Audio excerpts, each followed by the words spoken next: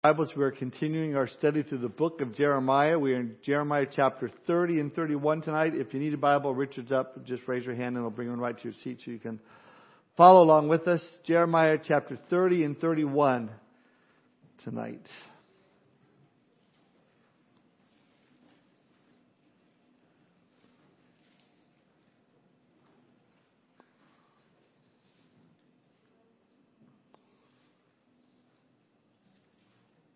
I hear music downstairs.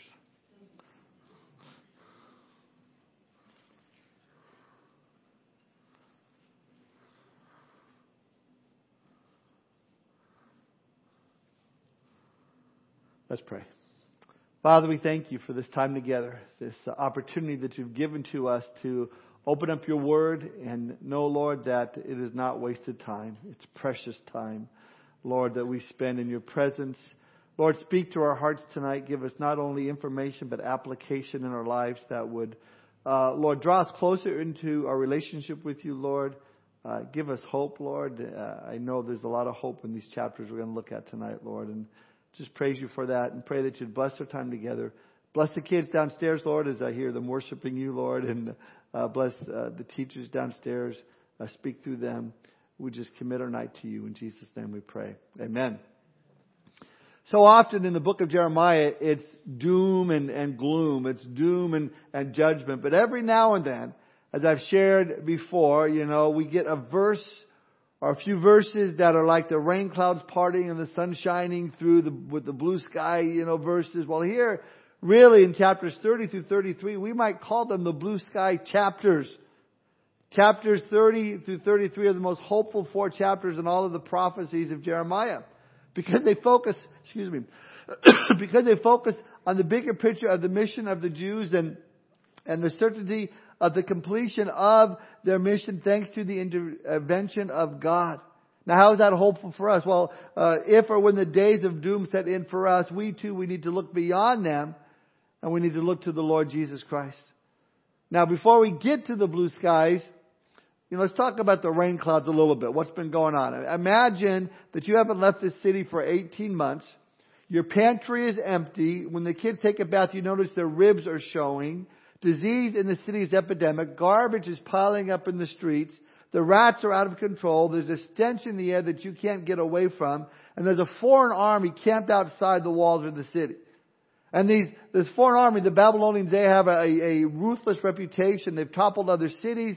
Every day they're launching their taunts and their threats. And you can see them just preparing for this one big attack. And every time you go to the temple to pray and cry to God for help, the prophets tell you, oh, everything's okay. They keep promising God's going to deliver the city. And Jeremiah is saying, just go to Babylon, accept what the Lord is doing. And you're kind of in the middle and go, how's this going to end? That's the situation facing the inhabitants of Jerusalem. These were the darkest days Judah had seen since Egyptian slavery. The people, they were scared. They're shaken. Jeremiah had the painstaking task really of overseeing their final days, and he pleaded for the king to surrender. Yet, in the nation's darkest hour, God gave Jeremiah their brightest hope. Though the nation had failed to obey the covenant that Moses brought down from Mount Sinai, God was willing to strike a new covenant. God was not done with the Jewish people. There's hope. Charles Spurgeon puts it this way: think no more of Jeremiah as exclusively the weeping prophet, for the flashes of his delight make the night of his sorrow brilliant with an aurora of heavenly brilliance. Look at verse 1. The word that came to Jeremiah from the Lord, saying, thus speaks the Lord God of Israel, saying, write in a book for yourself all the words that I have spoken to you. So this is really a book within a book in chapters 30 through 33. It's called the Book of Consolation. People have been given it a name. And just before the nation of Judah goes to do its final moments of captivity, God sends this word of future hope and restoration. Jeremiah here is to make a record of all of his prophecies. The record was for the future. So if Jeremiah's prophecies concerning the Babylonian captivity came true, then we can count God's word true when it comes to the prophecies that we read today that are still yet future coming true as well. You can count on God's word. See, the reliability of the prophecies in the past point to the reliability of God's word now and in the future. Look at verse 2. For behold, the days are coming, says the Lord, that I will bring back from captivity my people Israel and Judah, says the Lord. And I will cause them to return to the land that I gave to their fathers, and they shall possess it. You know, the more you study Scripture, the more sensitive you become to certain phrases, certain words. Expressions like, the days are coming, or in the latter days, or the day of the Lord. They're all signposts pointing to the end of time, a day still in the future. A lot of the promises in these chapters really have yet to be fulfilled. Now, at the time, Judah was about to be taken captive, but their exile would last a generation, 70 years before God moved to regather the Jews to their land. But as we'll see, this was also taking us into the future, as God would restore in the future, not yet, Israel once again to her land. Look at verse 4. Now these are the words that the Lord spoke concerning Israel and Judah. For thus says the Lord, we have heard a voice of trembling, of fear and not of peace. Ask now and see whether a man is ever in labor with child. So why do I see every man with his hands on his loins like a woman in labor, and all faces turn pale? Some of you moms might say it's about time you men know what it's like to give birth, to experience labor pains. Since you're all students of God's Word here this evening, I'm sure that you noticed that verse 4 mentioned both Israel and Judah. The northern kingdom of Israel had been overrun by the Assyrians more than 100 years before, yet God was talking about both Israel and Judah. And it's letting us know that the trouble God was discussing wasn't just with the Babylonians. No, He's looking further into the future, and He's talking about a united Israel going through the great tribulation and being protected through that. Look at verse 7. Alas, for that day is great, so that none is like it, and it is a time of Jacob's trouble, but he shall be saved out of it. So we know God's talking about the great tribulation because Jesus also described it like a day of suffering, like a day of labor pains. Paul put it this way in 1 Thessalonians 5 verse 2 when he says, for you know perfectly that the day of the Lord so comes as a thief in the night. For when they say peace and safety, then sudden destruction comes upon them as labor pains upon a pregnant woman, and they shall not escape. Jesus said it would be a time like no other in the history of the world on the earth. And here we see it's called the time of Jacob's trouble. Meaning that although it will come to the whole world of men, it is especially designed for the Jewish people to get them to return to their God. Now in the end, God will protect them. Look at verses 8 and 9.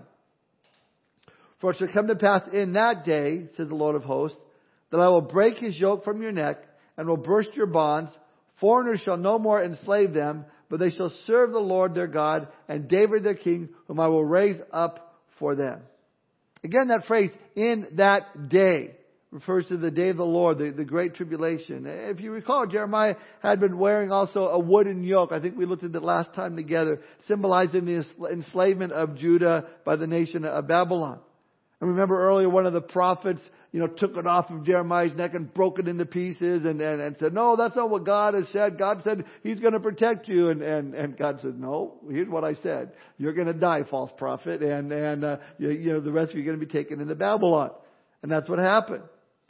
But see, God also said at the time He would replace the wooden yoke with an iron one. But here we read that there will be a day when that yoke will be broken. Now it was partially broken when the Jews returned from Babylon, but not completely and not eternally. True freedom for the Jewish people won't come until Jesus returns. The freedom then will be from the yoke of the Antichrist. Nation of Israel will survive the great tribulation and be elevated as a chief nation on the earth. Never again will they be persecuted. Never again will they be enslaved by other nations.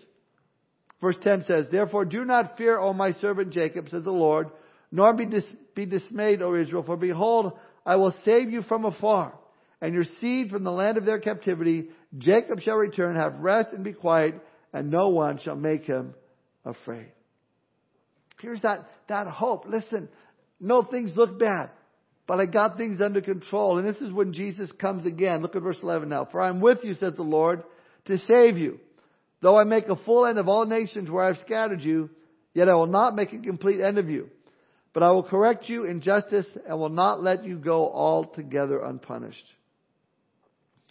We're told in Isaiah chapter 11, verse 12, that He will set up a banner for the nations and will assemble the outcasts of Israel and gather together the dispersed of Judah from the four corners of the earth. It's clear these verses are about an ultimate outcome, about the future beyond our own times. God's reference to the Jews being scattered not just to Babylon, but to many nations. And He indicates a final judgment upon those nations by saying, I will make a full end of nations. In the Gospel of Matthew, this judgment is described for us in Matthew chapter 25 of the second coming of Jesus. You see, the Great Tribulation is going to be necessary to bring correction to the Jews' injustice. Like the Babylonian invasion and captivity was necessary discipline to bring God's people back to Him, to have them turn from idolatry, so too this great tribulation period that's going to come upon the face of the earth is going to be necessary for the Jews to acknowledge Jesus Christ as their Lord and as their Savior. And recognize that this was the Messiah that we crucified. So the Lord talks in verse 12 about why they were taken captive the first time, because of their sin. Look at verse 12 now. For thus says the Lord, your affliction is incurable. Your wound is severe. There is no one to plead your cause, that you may be bound up. You have no healing medicines. All your lovers have forgotten you. They do not seek you. For I have wounded you with the wound of an enemy, with the chastisement of a cruel one, for the multitude of your iniquities, because your sins have increased. So why do you cry about your affliction? Your sorrow is incurable, because of the multitude of your iniquities, because your sins have increased. I have done these things to you. Therefore, all those who devour you shall be devoured, and all your adversaries, every one of them, shall go into captivity. Those who plunder you shall become plunder, and all who prey upon you I will make a prey. These verses make one clear point. Apart from God's intervention to discipline Israel, she would have perished long ago. And she would have perished in the future. Israel afflictions that come because of their sins. Sin does cause incurable wounds.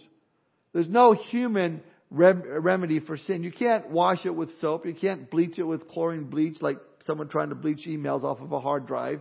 You can't do that. There's no human remedy for sin. Romans 6:23 tells us that for the wages of sin is death. But the gift of God is eternal life through Christ Jesus our Lord. Jesus is the only one that can and has dealt with the sin problem. By believing in Him, we can be saved from the penalty of our sins and the wrath to come. And the same will be true for Israel as they will put their faith and trust in Jesus Christ as Messiah. So as a result, the Lord says here, despite Judah's idolatry, in the end, the God she forsook is the God who's going to stand by her and heal her. Look at verse 17. For I will restore health to you and heal you of your wounds, says the Lord, because they called you an outcast, saying, this is Zion, no one seeks her. Listen, we are healed at the cross of Christ. Though God has allowed Judah to be wounded, He would be the one that brings the healing. How would God bring the healing? Isaiah 53. We love that. But He was wounded for our transgressions. He was bruised for our iniquities. The chastisement for our peace was upon Him. And by His stripes we are healed. It's like the story I shared not too long ago about the man who had died and went to heaven. And of course, Peter was there and to meet him at the pearly gates. And Peter says, here's how it works. You need 100 points to make it into heaven. You tell me the good things you've done, and I'll give you a certain number of points for each time you did something good, depending how good it was. When you reach 100 points, you win, okay? Okay. He says, well, I was married to the same woman for 50 years and never cheated on her, even in my heart. That's wonderful, says Peter. That's worth 3 points. 3 points, he says, well, I attended church all my life and supported its ministry with my tithe and service. Terrific, says Peter. That's great. That's certainly worth a point. 1 point. I started a soup kitchen in my city and worked in a shelter for homeless veterans. Fantastic. That's good for 2 more points. 2 points. Exasperated, the man cries, at this rate, the only way I'll get to heaven is by the grace of God. Bingo. 100 points. Come on in. The healing came at the cross. Jesus Christ died for our sins. He paid for debt that we didn't owe because we owed a debt that we could not pay. Ephesians chapter 2 verse 8 and 9. For by grace you've been saved through faith, and that's not of yourself. It's a gift of God, not of works, lest any man should boast. Now verse 18. Thus says the Lord, behold, I will bring back the captivity of Jacob's tents and have mercy on his dwelling places. The city shall be built upon its own mound, and the palace shall remain according to its own plan. Interesting that the Hebrew word translated for mound is the word Tel. And in modern day Israel, you'll find places like Tel Aviv and Tel Dan and Tel Megiddo. And in ancient times when the city was conquered, the site was cleared and the rubble was used to build the city, build a new city on top of the old mound. And over centuries of tearing down and building up made mounds that are there. And so here Israel will rebuild, return to rebuild up on the ancient tells, its ancient mounds, it says there. Verse 19. Then out of them shall proceed thanksgiving and the voice of those who make merry. I will multiply them and they shall not diminish. I will also glorify them and they shall not be small. And again, he's describing the gathering of the Jews into the land. Verse 20. Their children also shall be as before, and their congregation shall be established before me, and I will punish all who oppress them. Their nobles shall be from among them, and their governors shall come from their midst. Now here he predicts, Jews are going to be ruled by Jews. Now this is really a very amazing and interesting prophecy. Jewish self-government was represented by capital punishment, their ability to have capital punishment. Well, the Romans stripped that freedom away from them and of the Jews of this right in 19 AD. That's why they needed Pilate's approval to crucify Jesus. Here the Lord is saying that the day will come when this will be restored. Now Genesis 49:10, Jacob had told his son Judah, the scepter shall not depart from Judah, nor a lawgiver from between his feet until Shiloh comes. The scepter speaks of this self-rule. The term Shiloh refers to the Messiah. So the prophecy predicts the right to self-rule will remain until Messiah appears on the scene. That's why the Romans revoking the right of corporal punishment in 19 AD caused great concern among the rabbis. And their minds are going, God has broken their promise. The scepter has departed. Where's the Messiah? But what they didn't realize was right then and there, the Messiah was working at a carpenter's bench in Nazareth, preparing and waiting for his time. Now it's also interesting that in verse 21 it says, their nobles shall be from among them, their governors shall come from their midst. Then I will cause him to draw near, and he shall approach me. For you is this who has pledged his heart to approach me, says the Lord. The governor was a political ruler. He's going to be a Jew, is what he's saying. But this governor also can approach the Lord. That means he's a priest. And under the old covenant, there was a separation of offices. Priests were from the tribe of Levi, and the kings from Judah. But this one ruler is both king and a royal priest. And as we've studied in past, there's only one that fits that category, and that's Jesus Christ. Verse 22. You shall be my people, and I will be your God. Behold, the whirlwind of the Lord goes forth with fury, a continuing whirlwind. It will fall violently on the head of the wicked. God's mission for Israel in human history was for them to be His people in order to show the other nations, peoples, tribes, and tongues that He is God. Now they failed again and again, but God refused, and God refuses to abandon them or their mission. And so the whirlwind here, in verse 23, speaks of the great tribulation, and it will fall violently upon the head of the wicked as God preserves the Jews through those years to bring them to repentance and complete their mission. Verse 24, the fierce anger of the Lord will not return until He has done it, and until He has performed the intent of His heart. In the latter days you will consider it. This is just another reiteration of the fact that the great tribulation is a time of Jacob's trouble that will come upon the earth. And it's not a matter of if, it's just a matter of when. The Lord will complete it. And then Jeremiah 30 ends with, in the latter days, you will consider it. You will discern what's going on. You will understand what I'm saying. God reminds us that much in this chapter waits until the latter days for its ultimate and true fulfillment. You'll understand it then. Now there are those that say, well, God has cast off Israel as a nation forever, and all of the blessings and all of the covenants and all the promises that God made to the nation are now fulfilled in the church. That we have become Israel after the Spirit, and being spiritual Israel, God has forsaken the nation itself and is now pouring out all the blessings that He had promised Israel through the covenant now upon the church. That teaching creates all sorts of problems as far as your view of eschatology goes, because it immediately places the church in the Great Tribulation period. And we've just read that the Jews will be protected through the tribulation, not from the tribulation, and that it's a time of Jacob's trouble, not the church's trouble.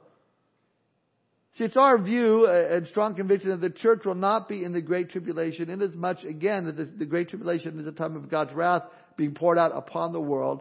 And the Lord said in 1 Thessalonians 5:9, "For God has not appointed us to wrath, but to obtain salvation through our Lord Jesus Christ." I say amen to that. But even more to that, we see that God is not done with the nation of Israel, with the Jewish people. And chapter 31 is just really a continuation of chapter 30. Look at verse 1 now of chapter 31. At the same time, well, what time is that? In the latter days. Again, back to verse 24 of chapter 30. In the latter days you will consider it. At the same time that God restores the nation Israel to a place of divine favors and love. Verse 1, the Lord says, "I will be the God of all the families of Israel, and they shall be my people. Thus is the Lord. The people who survived the sword found grace in the wilderness, Israel, when I want to give him rest." Now here's a good example of reading God's Word in proper context with other verses. Revelation chapter 12, halfway through the final period of judgment that we call God the Great Tribulation, a ruler called the Antichrist will turn on the Jews and Jerusalem. He's going to invade their land. The Jews and Jerusalem will flee, and many believe to Petra, the rock city there in the wilderness, as it says there in verse 2. Revelation 12:12 and Micah 2:12 speak about this. There God will provide and protect his people until the judgment is over and rest has come to Israel.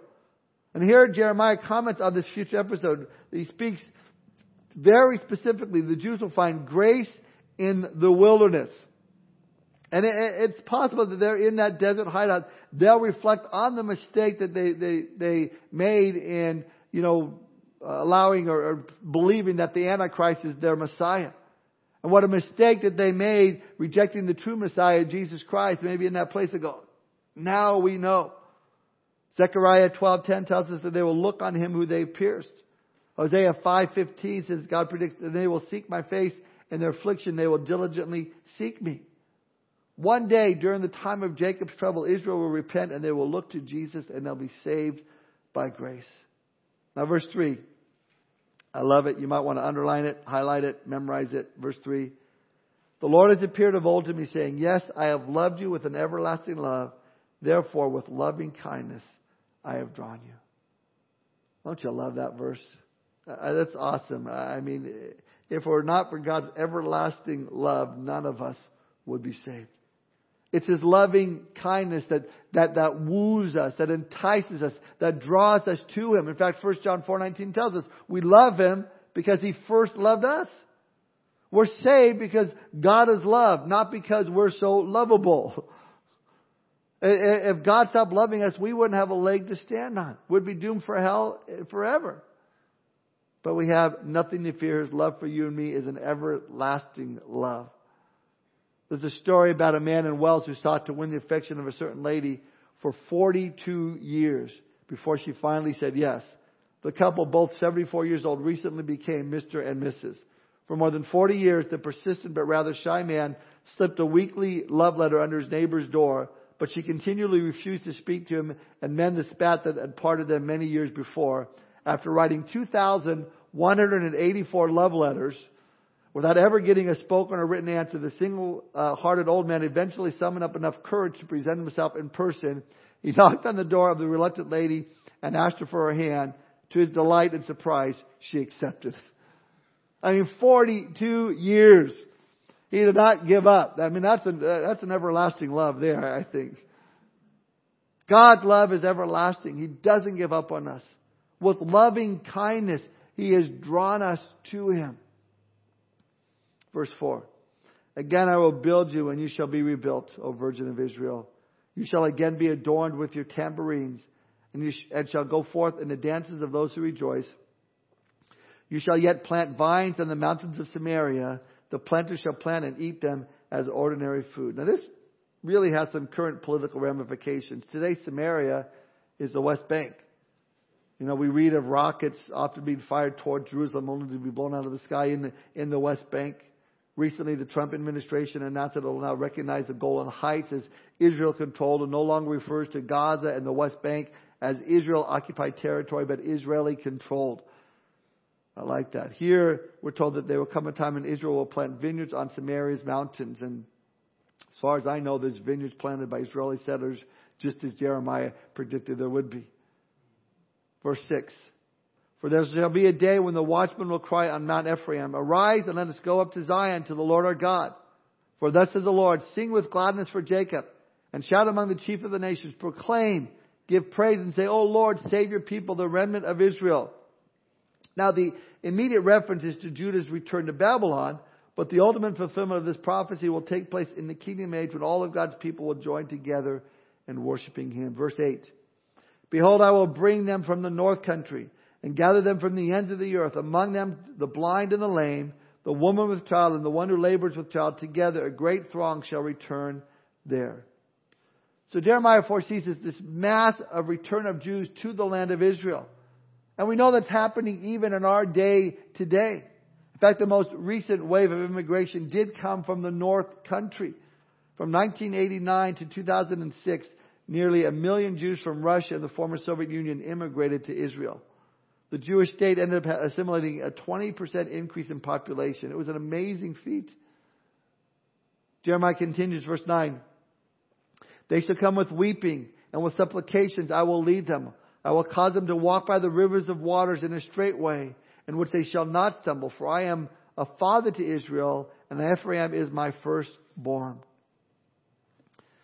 Ephraim is short for the 10 northern tribes that comprised Israel when the nation split. And really this restoration of Israel looks beyond our own time to the time of the kingdom of God upon the earth. After the church age, after the 7-year Great Tribulation, at the return of Jesus Christ in His second coming. And I really do believe this prophecy foreshadows an even greater influx of Jewish immigration, one that's yet to occurs in still future. When Jesus returns to the earth, mourning and repentant Jews from all over the world will return to Israel. Today there are 14.7 million Jews in the world, yet less than half, 6.5 million, live in Israel. When Jesus returns, He'll send out His searchers to hunt down the Jews and return all of them to the land. Mark 13:27 says this, And then He will send forth the angels and will gather together His elect from the four winds, from the farthest end of the earth to the farthest end of heaven. Listen, don't let anyone ever convince you that God is done with the nation of Israel. It is certain to happen, and God's everlasting love will continue to draw Israel throughout human history into the promised kingdom. Verse 10. Hear the word of the Lord, O nations, and declare it in the isles afar off, and say, He who scattered Israel will gather him and keep him as a shepherd does his flock. God's promise. He says, proclaim it, declare it. All you islands from afar off, scatter them. I'm going to bring them back again. Verse 11. For the Lord has redeemed Jacob and ransomed him from the hand of one stronger than he. Therefore they shall come and sing in the height of Zion, streaming to the goodness of the Lord for wheat and new wine and oil. For the young of the flock and the herd, their soul shall be like a well-watered garden, and they shall sorrow no more at all. Then shall the virgin rejoice in the dance, and the young men and the old together. For I will turn their mourning to joy, will comfort them and make them rejoice rather than sorrow. I will satiate the soul of the priest with abundance, and my people shall be satisfied with my goodness, says the Lord. That glorious day when they're received again and joined into God and to His Son, Jesus Christ. Verse 15. Thus says the Lord, a voice was heard in Ramah, lamentation and bitter weeping. Rachel weeping for her children, refusing to be comforted for her children because they are no more. Now this is a prophecy that's part of our Christmas story. It's quoted in Matthew 2:18. Ramah was near Bethlehem, which where Rachel was buried. Its women were considered her daughters. When Herod killed the babies of Bethlehem to eliminate the Messiah, this verse really describes the reaction of these ladies. They wept for their children. But in Jeremiah's day, Ramah was a staging area for Nebuchadnezzar. It's where he processed Jews to be taken back to Babylon. And so here Rachel, the mother of the nation, is mourning for the exiles taken to Babylon. Yet God speaks to Rachel. Look at verse 16. Therefore, thus says the Lord, refrain your voice from weeping and your eyes from tears, for your work shall be rewarded, says the Lord. And they shall come back from the land of the enemy. There is hope in your future, says the Lord, that your children shall come back to their own border. Just as His promise of hope, verse 18, I have surely heard Ephraim bemoaning himself. Again, another name for Israel. You have chastised me and I was chastised. Like an untrained bull, restore me and I will return. For you are the Lord my God. Surely after my turning I repented. And after I was instructed, I struck myself on the thigh. I was ashamed. Yes, even humiliated, because I bore the reproach of my youth. Is Ephraim my dear son? Is he a pleasant child? For though I spoke against him, I earnestly remember him still. Therefore my heart yearns for him. I will surely have mercy on him, says the Lord. Set up signposts, make landmarks, set your heart towards the highway, the way in which you went. Turn back, O Virgin of Israel, turn back to these cities. How long will you gad about, O you backsliding daughter? For the Lord has created a new thing in the earth. A woman shall encompass a man. So here, God's discipline was very necessary. And in the case of Israel, it would prove effective in bringing about repentance. No matter how far they strayed, no matter how grave their sin was, in His everlasting love, God always drew them back, and He will in the future draw them back to Himself. Now the next 4 verses say the same thing about the southern kingdom of Judah. Verse 23. Thus is the Lord of hosts, the God of Israel. They shall again use this speech in the land of Judah and in its cities when I bring back their captivity. The Lord bless you, O home of justice and mountain of holiness. And there shall dwell in Judah itself and in all the cities together, farmers and those going out with flocks. For I have satiated their weary soul, and I have replenished every sorrowful soul. After this I awoke and looked around, and my sleep was sweet to me. So despite their idolatry, their harlotry, their oppression of the poor, their injustices, their child sacrifices, God's going to draw them back with His everlasting love. Now it seems that some of this chapter may have been given to Jeremiah in a dream, and now he wakes up and he thinks about what he dreamed, and it says these things have brought Jeremiah peace. You know, sometimes we dream about things and I think they bring us worry. You know, I had a dream and I dreamed this and that, and you wake up all worried and freaked out. Well, not for Jeremiah. He knew that this was of the Lord. Verse 27. Behold, the days are coming, says the Lord, that I will sow the house of Israel and the house of Judah with the seed of man and the seed of beast. And it shall come to pass that as I have watched over them to pluck up, to break down, to throw down, to destroy, and to afflict, so I will watch over them to build and to plant, says the Lord. Now, if you go back to Jeremiah chapter 1, where God is calling Jeremiah to his prophetic ministry, the Lord said to Jeremiah there, He says, I've set you over the nations and over the kingdoms to root out and to pull down, to destroy and to throw down, to build and to plant. So He was to prophesy of their coming destruction, to build down and what was going to come upon the people. But now we get to the point where God declares, now I've watched over them and plucked them and break them down, throw them down, destroy them. Now it's time to talk about building them up and planting, says the Lord. So we read of God's restoration with the nation of Israel. Verse 29. In those days they shall say no more, the fathers have eaten sour grapes and the children's teeth are set on edge.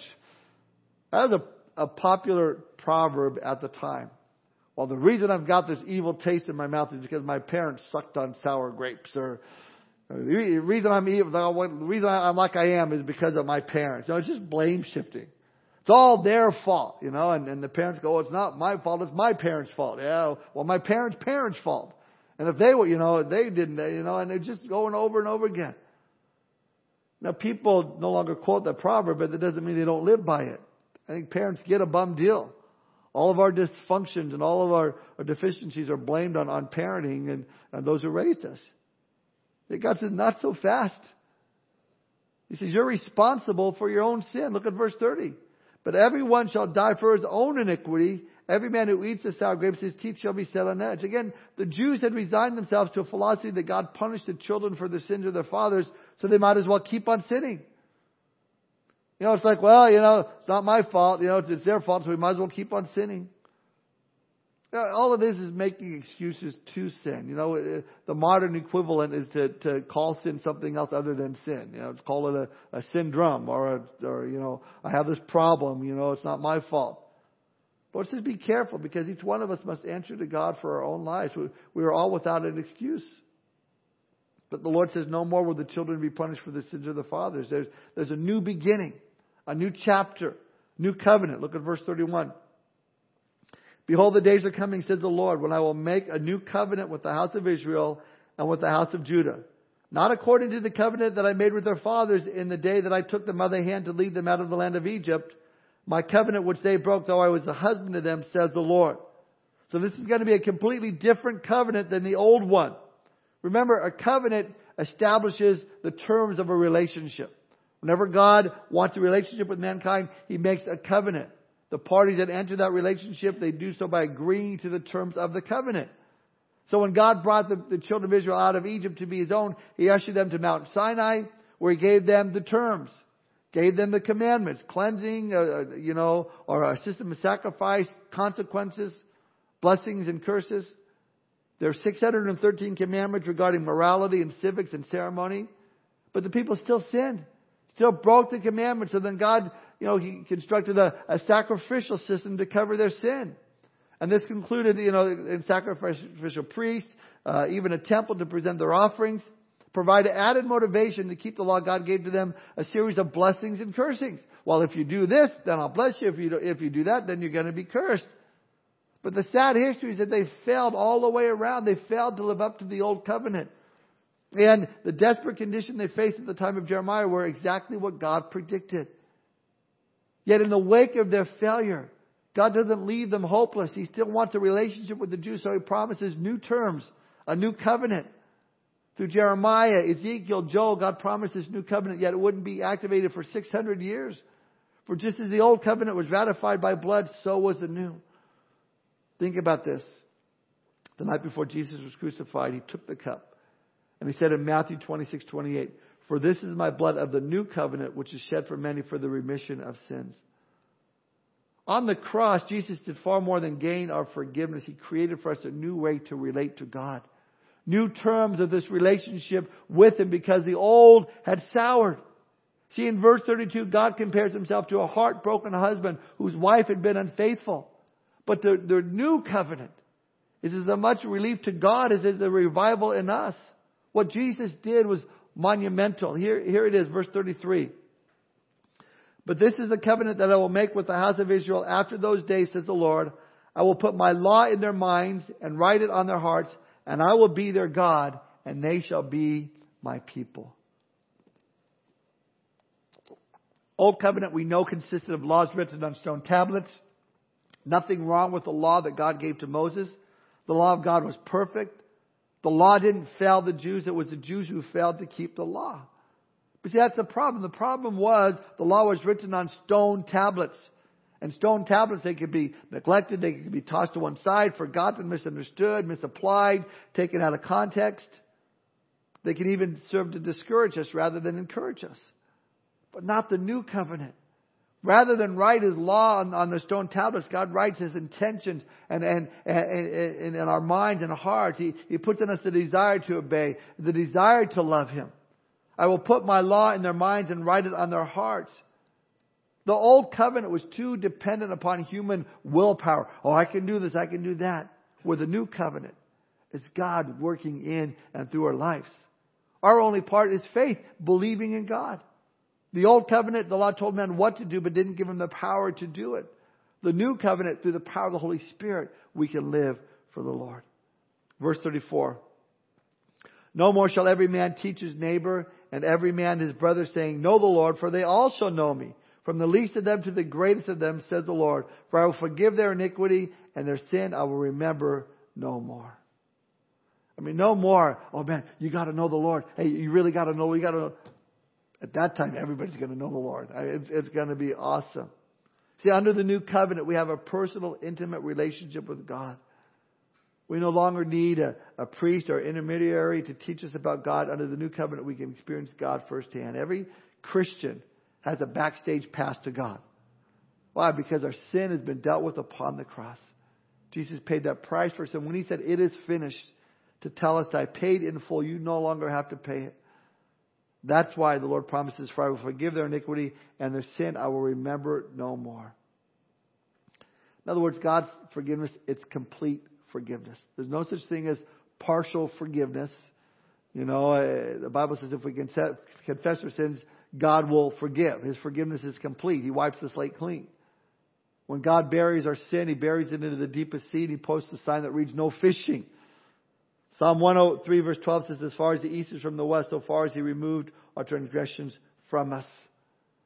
I read a story about a young woman. One night she was at church service and she felt the Holy Spirit tugging on her heart. And so she responded to God's call and she accepted Jesus Christ as her Lord and her Savior. And this young woman had a very, very rough past involving alcohol and drugs and prostitution. But the change in her was evident. As time went on, she became a faithful member of the church. She eventually became involved in ministry, teaching young children. It wasn't very long until this faithful young woman had caught the eye and the heart of the pastor's son. The relationship grew and they began to make wedding plans, and this is where the problem began. See, about half the church didn't think that a woman with a past such as hers was suitable for the pastor's son. And the church began to argue and to fight about the matter, so they decided to have a meeting. And as the people made their arguments and tensions increased, the meeting got completely out of hand. The young woman became very upset about all the things being brought up about her past, and she began to cry. And the pastor's son stood to speak. He could not bear the pain it was causing him or causing his future wife to be in. He began to speak, and his statement was this: "My fiance's past is not what is on trial here. What you are questioning is the ability of the blood of Jesus to wash away sin. Today, you have put the blood of Jesus on trial. So does it wash away sin or not?" I like that story. Too often, even as Christians, we bring up the past and we use it against our brothers and our sisters. You know, oh, they did this and they did that. Forgiveness is a very foundational part of the gospel of our Lord Jesus Christ. If the blood of Jesus does not cleanse the other person completely, then it cannot cleanse us completely. And if that's the case, we're all in a lot of trouble. What can wash away my sin? Nothing but the blood of Jesus. Verse 35. Thus says the Lord, who gives the sun for a light by day, the ordinances of the moon and the stars for a light by night? Who disturbs the sea and its waves roar? The Lord of hosts is His name. If those ordinances depart from before me, says the Lord, then the seed of Israel shall also cease from being a nation before me forever. In other words, Israel's national survival is as certain as the sunrise. God is committed to the Jewish people. The church hasn't replaced Israel. Because as I see it, the sun still gives light by day. The moon is still giving us light at night. The waves are still roaring. God is not done with the nation of Israel. Verse 37. Thus says the Lord, if heaven above can be measured, and the foundations of the earth searched out beneath, I will also cast off the seed of Israel for all that they have done, says the Lord. Again, can't measure heaven. God will not abandon Israel. Verse 38. Behold, the days are coming, says the Lord, that the city shall be built for the Lord. From the tower of Hananel to the corner gate, the surveyor's line shall again extend straight forward over the hill Gareb. Then it shall turn towards Goath, and the whole valley of the dead bodies and of the ashes, and all the fields as far as the brook Kidron, to the corner of the horse gate towards the east, shall be holy to the Lord. It shall not be plucked up or thrown down any more forever. Here Jeremiah predicts the rebuilding of Jerusalem, and he provides a surveyor's description, the boundaries. This is how it's going to be. Now this is vital. Again, the folks who deny God's promises to Israel like to spiritualize them, and they like to apply them to the church. But that's not what Jeremiah is doing here. He's giving us a physical layout of the city. God is sending a message. He promises to Israel that should be taken literally. Don't spiritualize them. And speaking of Jerusalem in verse 40 ends, it shall not be plucked up or thrown down anymore. Again, here's the reason why this passage speaks of future events. After Nehemiah rebuilt Jerusalem, it didn't last forever. You know, it got destroyed in 70 AD. But here the Lord says it shall never be thrown down. Obviously referring to Jerusalem. Jesus will build His kingdom, reign there. Jesus or Jerusalem rather, will be the capital not just of Israel, but of the whole world at the return of Jesus. You know, as we close, a major benefit of the new covenant is the indwelling of the Holy Spirit. Right now, today, as believers, we have the Holy Spirit, His everlasting love, just to fill us with Himself and keep on filling us. And you can live the Christian life, and when you consider you have immediate access to the throne of God, now we have the power to please the Lord in how we live. And we just want to love Him back. After you see all that He's done for us, we just want to love Him back. Let's pray. Father, we thank You for this time tonight, Lord. We thank You for the promise of Your return. Lord, I even say, even so, Lord, come quickly. Lord, we recognize the evilness in our world today. And we recognize the only hope is in Your Son, Jesus Christ. The new covenant that You sent Your Son to die for each one of us. that through the shedding of blood we have the forgiveness of our sins. Complete forgiveness, not partial forgiveness. Lord, when we die, we don't have to go to a place called purgatory and pay for any of our sins. When you died on the cross, you said, it is finished. It is complete, paid in full. We thank you, Lord. We thank you, Lord, that you look on us now and you see your Son's righteousness. You don't see our sin. Thank you for the forgiveness of our sin. Thank you for the hope of heaven. Thank you for this time tonight. In Jesus' name we pray. Amen.